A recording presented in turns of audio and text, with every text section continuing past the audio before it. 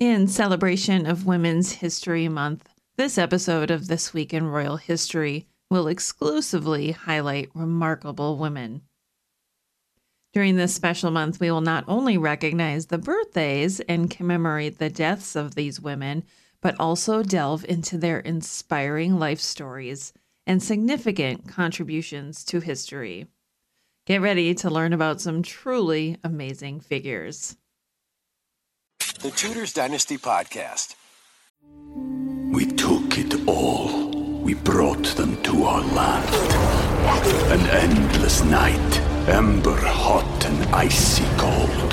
The rage of the earth. We made this curse.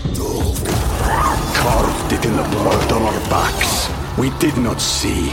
We could not, but she did. And in the end... What will I become? Senua's Saga. Hellblade 2. Play it now with Game Pass.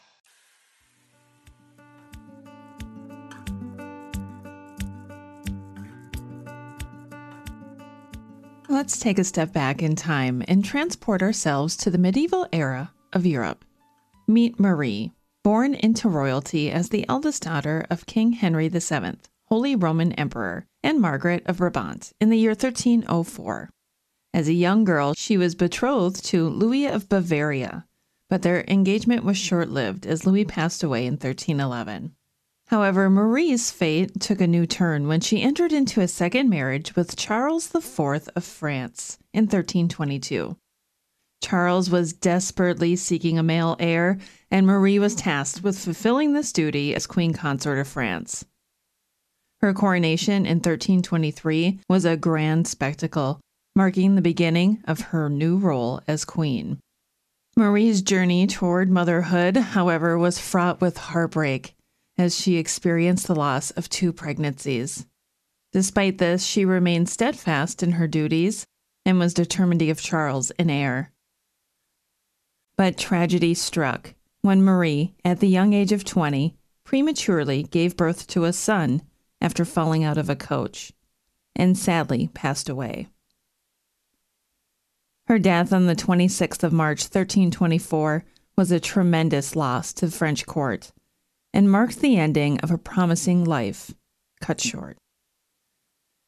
Continuing on our journey through history, let us leap forward to the late medieval period in Europe and meet Mary, born on the 13th of February, 1457, to Charles, Count of Charolais, and Isabella of Bourbon.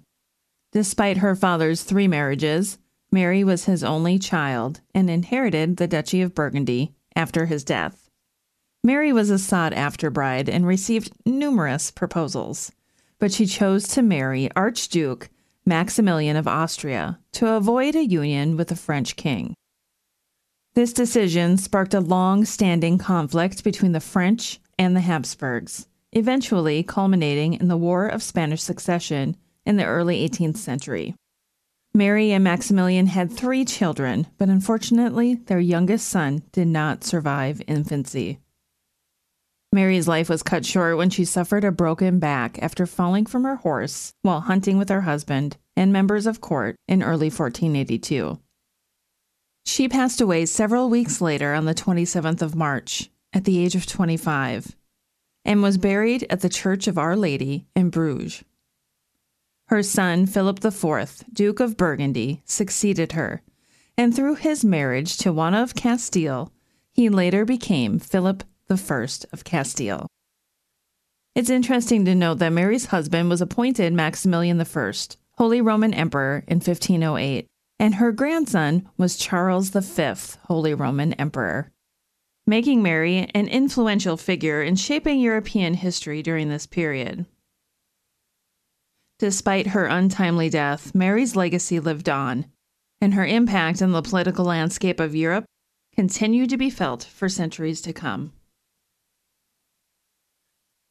As we journey through the pages of history, we now come to the story of Anna Amalia, born on the 9th of November, 1723, in Berlin, Prussia, to Frederick William I and Sophia Dorothea of Hanover. Despite being the youngest daughter, she was one of 10 siblings to survive into adulthood. Anna Amalia's passion for music was kept hidden from her father, but she was taught various instruments by her eldest brother, the future Frederick II of Prussia, with the encouragement of their mother. Anna Amalia's life took a different turn when she was considered as a potential bride for the Crown Prince of Sweden in 1744.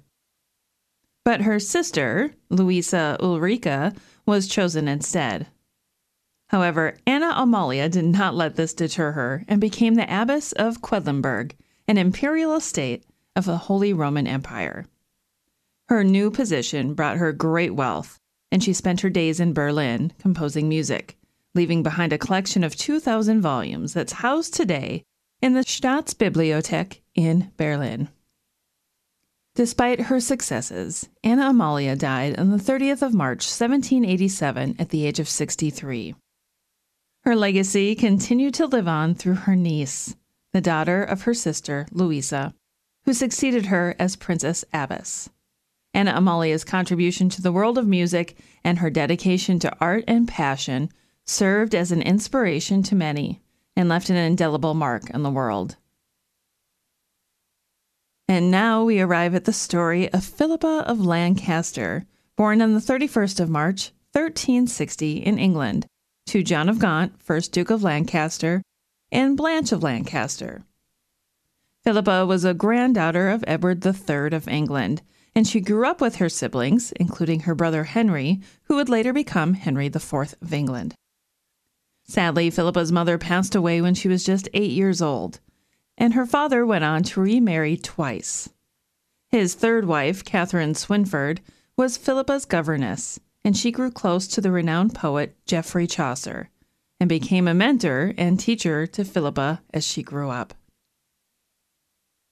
Philippa's life took an exciting turn when she married John I of Portugal on the 14th of February, 1387, by proxy, as part of the alliance between England and Portugal. They finally met 12 days after their marriage, and they went on to have 8 children, some of whom would make significant contributions to history. In fact, Philippa is remembered as the mother of the illustrious generation. Despite her many accomplishments, Philippa died from the plague on the 19th of July, 1415, at the age of 55. Our journey now takes us to the story of Catherine of Lancaster, born on the 31st of March in 1373 to John of Gaunt, Duke of Lancaster, and Constance of Castile. Her birthright was a significant one, with Constance being the elder daughter of King Peter of Castile and an heiress to the throne since he had no sons. When John and Constance married in 1371, he claimed the throne of Castile through the rights of his wife, setting the stage for a royal power struggle. With the support of Portugal, the Duke and Duchess, along with their daughters, traveled to Castile to press their claim. But by 1387, John had accepted the marriage of his daughter, Catherine, to Henry, son of King John I of Castile, and Constance renounced her claims to the throne. In September 1388, 15-year-old Catherine married 9-year-old Henry in Palencia, Spain, and their union would produce 3 children before Henry's untimely death in 1406. Catherine's life took another turn when her 1-year-old son, John II of Castile, became king, and she became co-regent alongside Henry's brother, Ferdinand I of Aragon. Despite the challenges of ruling as a woman in a male-dominated society, Catherine rose to the task, leaving behind a legacy of strength and determination. Catherine died on the 2nd of June, 1418, and was buried next to her beloved husband. Interestingly, Catherine's great-granddaughter was Catherine of Aragon, the first wife of Henry VIII, who was named after her, cementing Catherine of Lancaster's place in history as a powerful and influential figure. We took it all. We brought them to our land. An endless night, ember hot and icy cold. The rage of the earth. We made this curse. Carved it in the blood on our backs. We did not see. We could not, but she did. And in the end... What will I become? Senua's Saga. Hellblade 2. Play it now with Game Pass. As we finish our journey this week, we come across the intriguing tale of Blanche, born on the 6th of July, 1387, to Charles III of Navarre and Eleanor of Castile. Blanche became heir to the Kingdom of Navarre after her elder sister passed away in 1413, setting the stage for her ascension to the throne. In May 1402, Blanche married Martin I of Sicily and Prince of Aragon by proxy, and they met for the first time in December of that year. Their union produced one son, who unfortunately passed away in infancy. Blanche proved to be a capable regent in Sicily while Martin was away in Aragon, and she continued to rule after his death in 1409. She was well liked by the people of Sicily, but was forced to leave in 1415 when Ferdinand I of Aragon annexed the region.